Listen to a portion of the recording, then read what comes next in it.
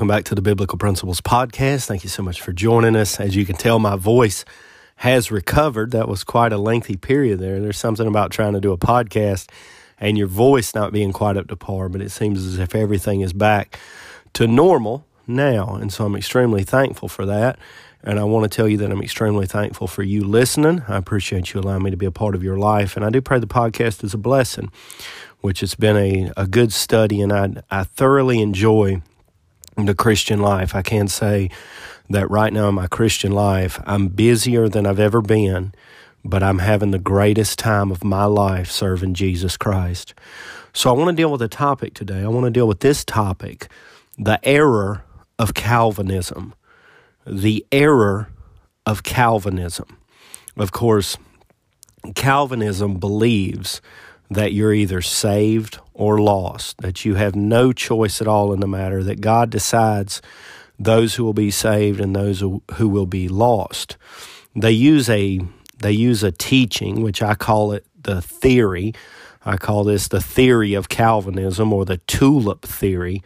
They use a teaching called the tulip. And basically what they do is they use the word tulip as an acrostic. And of course, the T means total depravity of man. The U means unconditional election. The L means limited atonement. The I means irresistible grace. And the P means perseverance of the saints. And it basically is it's a damning doctrine, number one. It confuses mankind. It'll also condemn mankind. I would hate to think that I didn't know beyond any shadow of a doubt that I was saved, but it's a doctrine nevertheless, or it's a teaching nevertheless, or it's a false religion nevertheless, that I feel like is important to deal with, because I don't want to confuse anybody, but at the same time, when you have a podcast called Biblical Principles, you're dealing with Bible principles, you have to refute some of the false doctrines. So that's what we're going to do today. And like I said before, we're going to deal with the error of Calvinism, and Calvinism teaches that people are basically predestined to be saved or lost using the tulip theory. So let's look at number one under the tulip theory, and that would be total depravity. Total depravity. And of course, that means that mankind is incapable of responding to God. Mankind is incapable of responding to God. And if you have your Bible, let's turn over to the book of Matthew, chapter 11, in verses number 28 through 30. Jesus said this, "Come unto me, all ye that labor and are heavy laden, and I will give you rest. Take my yoke upon you and learn of me, for I am meek and lowly in heart, and ye shall find rest unto your souls. For my yoke is easy, and my burden is light." Now, if we believed in the total depravity of man, then we would have to take the verse, Matthew chapter 11, and verse number 28, out of the Bible, because Jesus very clearly said this to man, "Come unto me." And if mankind is incapable of responding to God, then Jesus Christ would not have said, "Come unto me."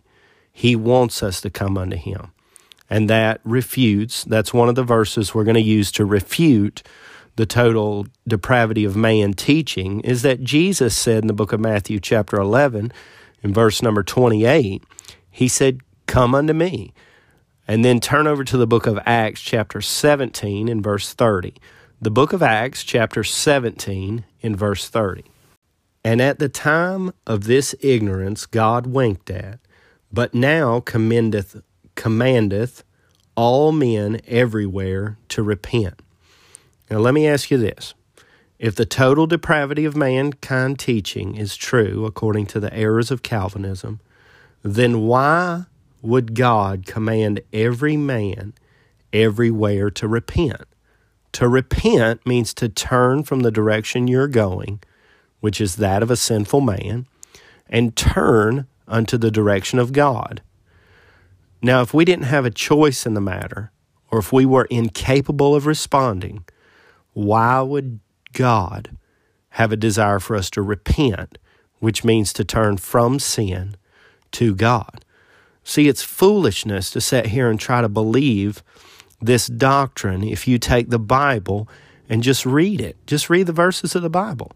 Jesus, everywhere throughout the Word of God, is beckoning and pleading with mankind to come to Him. And here in the book of Acts chapter 17 and verse number 30, God wants man to repent. He wants them to turn. Now, if they're incapable of responding, then there's no way for them to repent. The book of Isaiah chapter 55 in verses 1 through 6. The book of Isaiah chapter 55 in verses 1 through 6. This is kind of a lengthy passage of Scripture, but I do want to deal with it as we go down through the verses. Ho, every one that thirsteth, come ye. There's that coming again. Come ye to the water, and he that hath no money, come ye, buy and eat. Yea, come, buy wine and milk without money and without price. Wherefore do ye spend money for that which is not bread, and your labor for that which satisfieth not? Hearken diligently unto me, and eat ye that which is good, and let your soul delight itself in fatness. Incline your ear, and come unto me. Hear, and your soul shall live, and I will make an everlasting covenant with you, even the sure mercies of David. Behold, I have given him for a witness to the people, a leader and a commander to the people. Behold, thou shalt call a nation that thou knowest not, and nations that knew not thee shall run unto thee, because of the Lord thy God, and for the Holy One of Israel, for he hath glorified thee.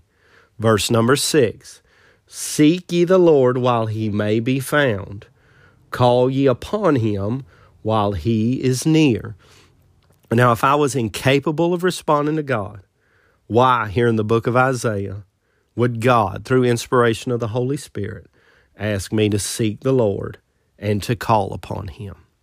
It's foolishness. This error of Calvinism is a damnable doctrine that is foolishness when you take the Word of God and you refute it.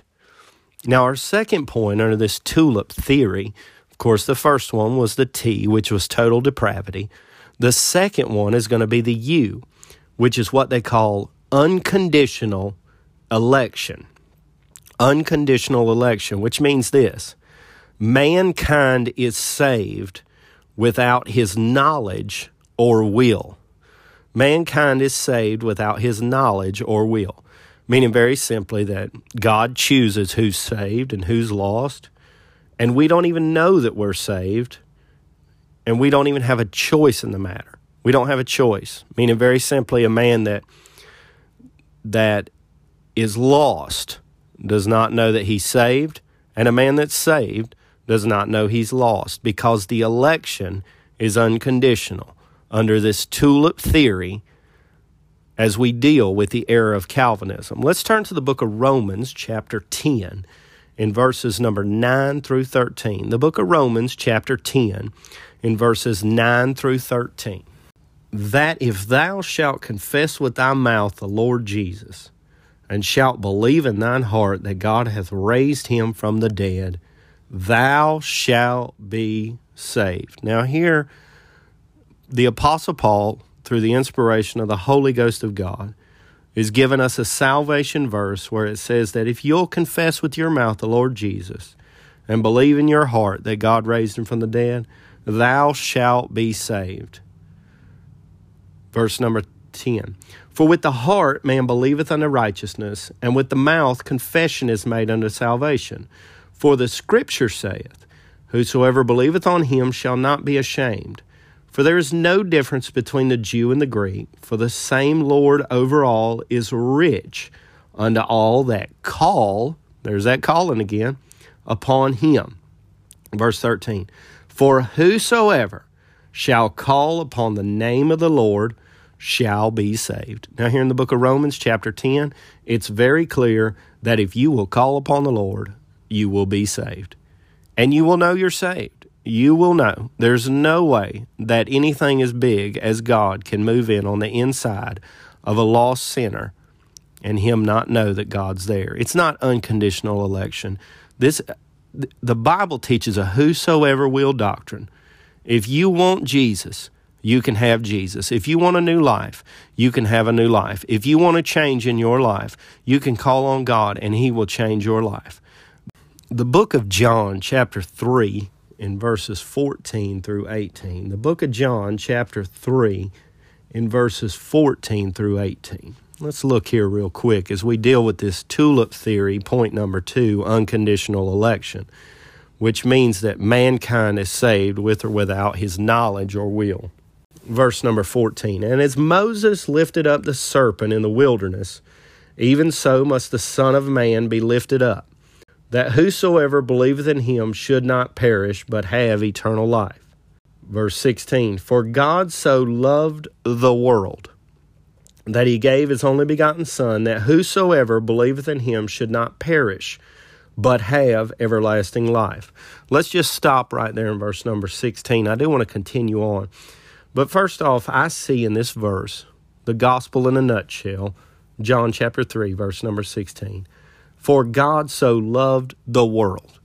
Now, there's a lot of people that can say a lot of things, but when I see the word world, do you know what I'm thinking about? Everybody. God so loved the world. From one ocean to the other, from the South Pole to the North Pole, God loved them all. For God so loved the world, and what did he do because he loved the world? That he gave his only begotten Son. And why did he give him? That whosoever believeth in him should not perish, but have everlasting life. Now, how in the world you can come up with a teaching like unconditional election with a verse like John 3:16 in the Bible, I have no idea. I hope that if you're listening to this podcast and you're mixed up in this false doctrine, that you will take your Bible and read the words in it and realize that the Word of God says that you can be saved and that God will save you. The reason he sent his Son was to save mankind, to save the world. Let's continue reading in verse number 17. For God sent not his Son into the world to condemn the world, but that the world through him might be saved. He that believeth on him is not condemned. Remember, Calvinism teaches that you're saved without knowledge or your will. You have no choice in the matter, is what Calvinism teaches. Right here in verse number 18, it says, he that believeth on him is not condemned. But he that believeth not is condemned already, because he hath not believed in the name of the only begotten Son of God.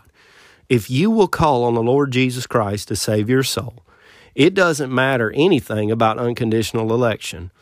What you are doing is you are going to get saved, and you're going to know you're saved because you did what the Bible said. This is not a choice that is made by God before the foundation of the world. God beckons to every man, woman, boy, or girl, every sinner under the sun to be saved. It's not an unconditional election. It's a whosoever will gospel. And then as we move through this era of Calvinism, this tulip theory, number 3 is going to be the L, which is limited atonement. This is what this means according to the Calvinist doctrine. Christ only died for the elect. Well, let's go back to John 3:16. And do you know what the Bible says in John 3:16? For God so loved the world. So there's not an elect. There's not an elect. There's a world that God loves. And this limited atonement one really gets under my skin, because when I go to the book of Isaiah, chapter 53, in verse number 6, and if you have time, if you can just turn over there, the book of Isaiah, chapter 53, in verse number 6, all we like sheep have gone astray.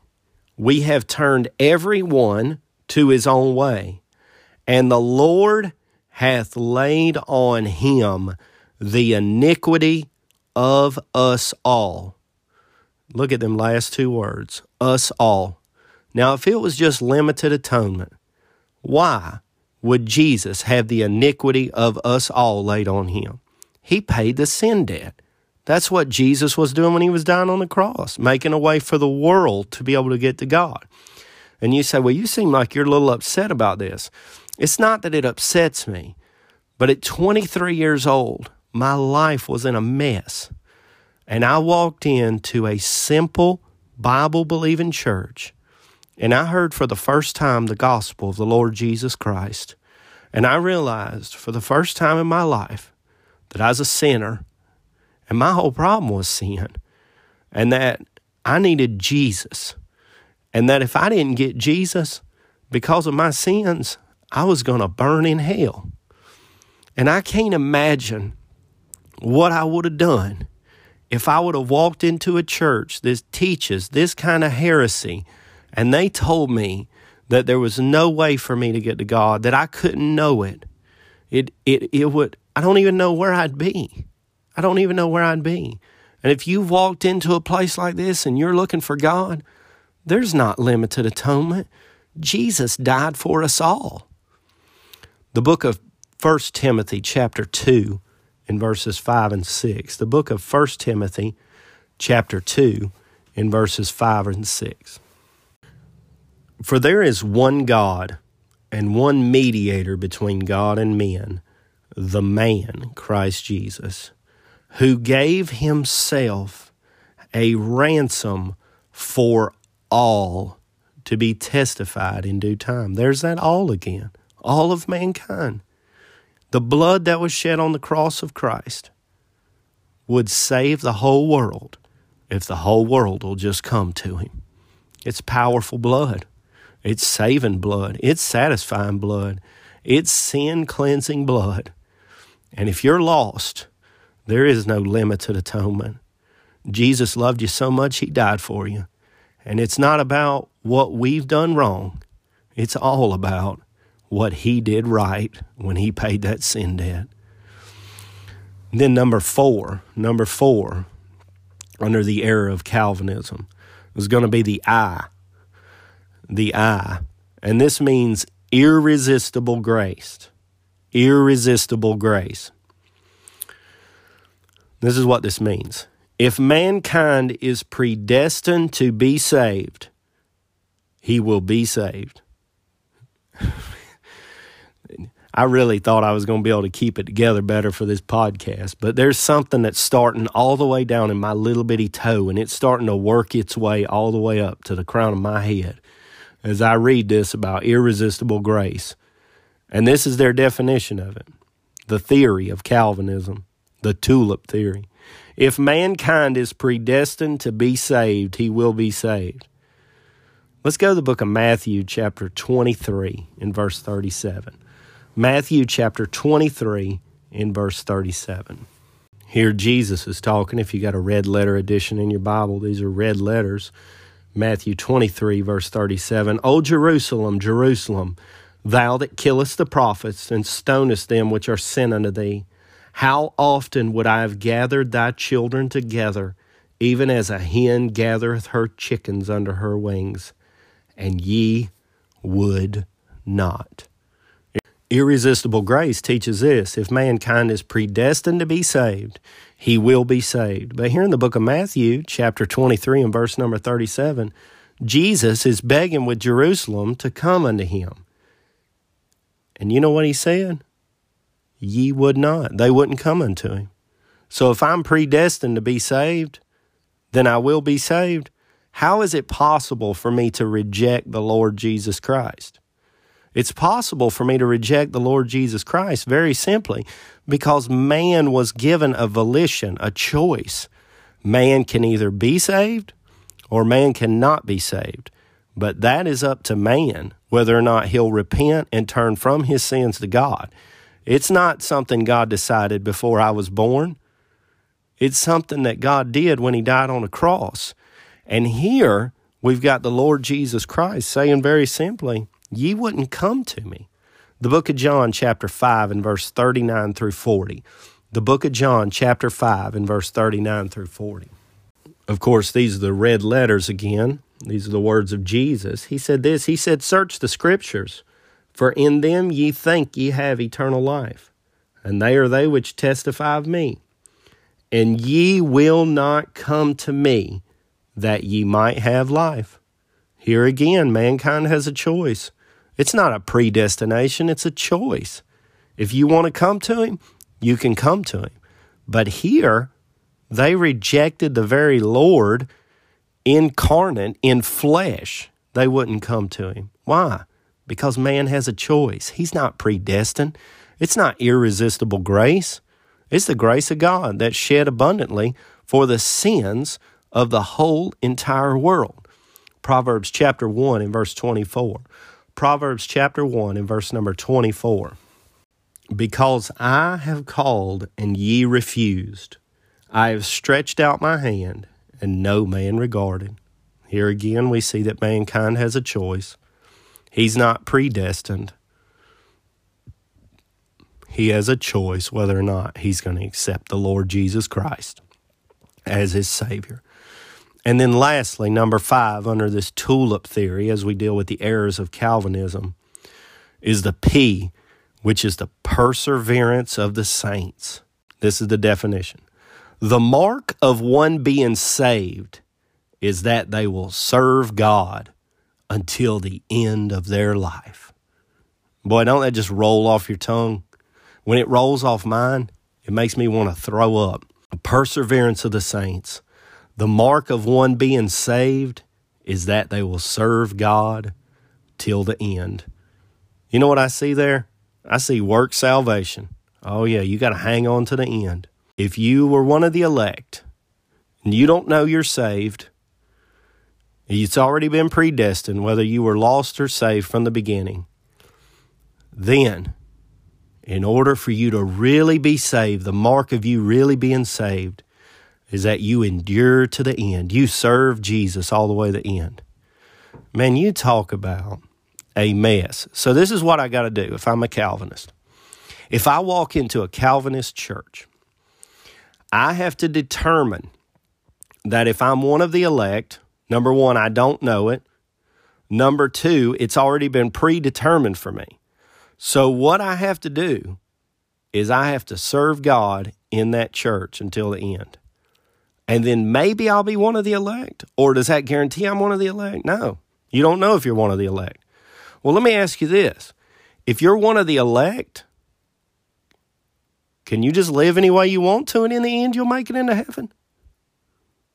Could I just do that? Well, if God determined, I'm just saying, under this theory of Calvinism, this error of Calvinism, the tulip theory, then technically I could just live my life, already be one of the elect, be saved and enjoy the sunny banks of deliverance and never even go to church because it was already predetermined, right?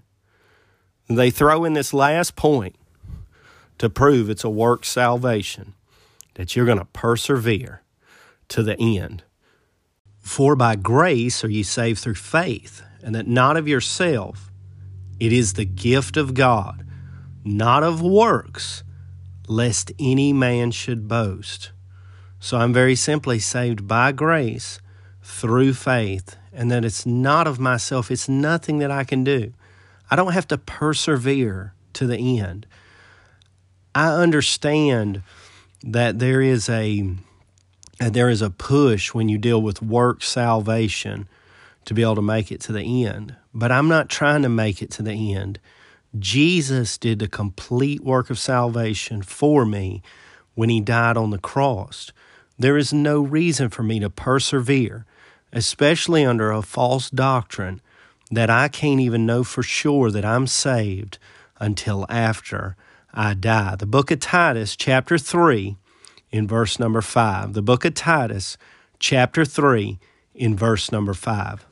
Not by works of righteousness which we have done, but according to his mercy, he saved us by the washing of regeneration and renewing of the Holy Ghost. Verse number 6, which he shed on us abundantly through Jesus Christ, our Savior.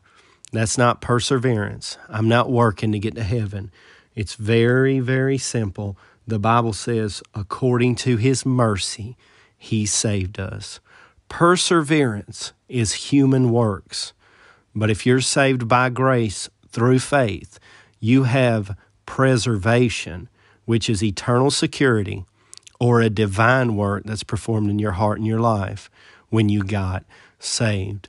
The error of Calvinism, a damnable doctrine, the tulip theory, will send men, women, boys, and girls out into eternity unprepared to meet God because they never got to a point where they realized they were a sinner and they needed to repent of their sins or turn from their sins to God.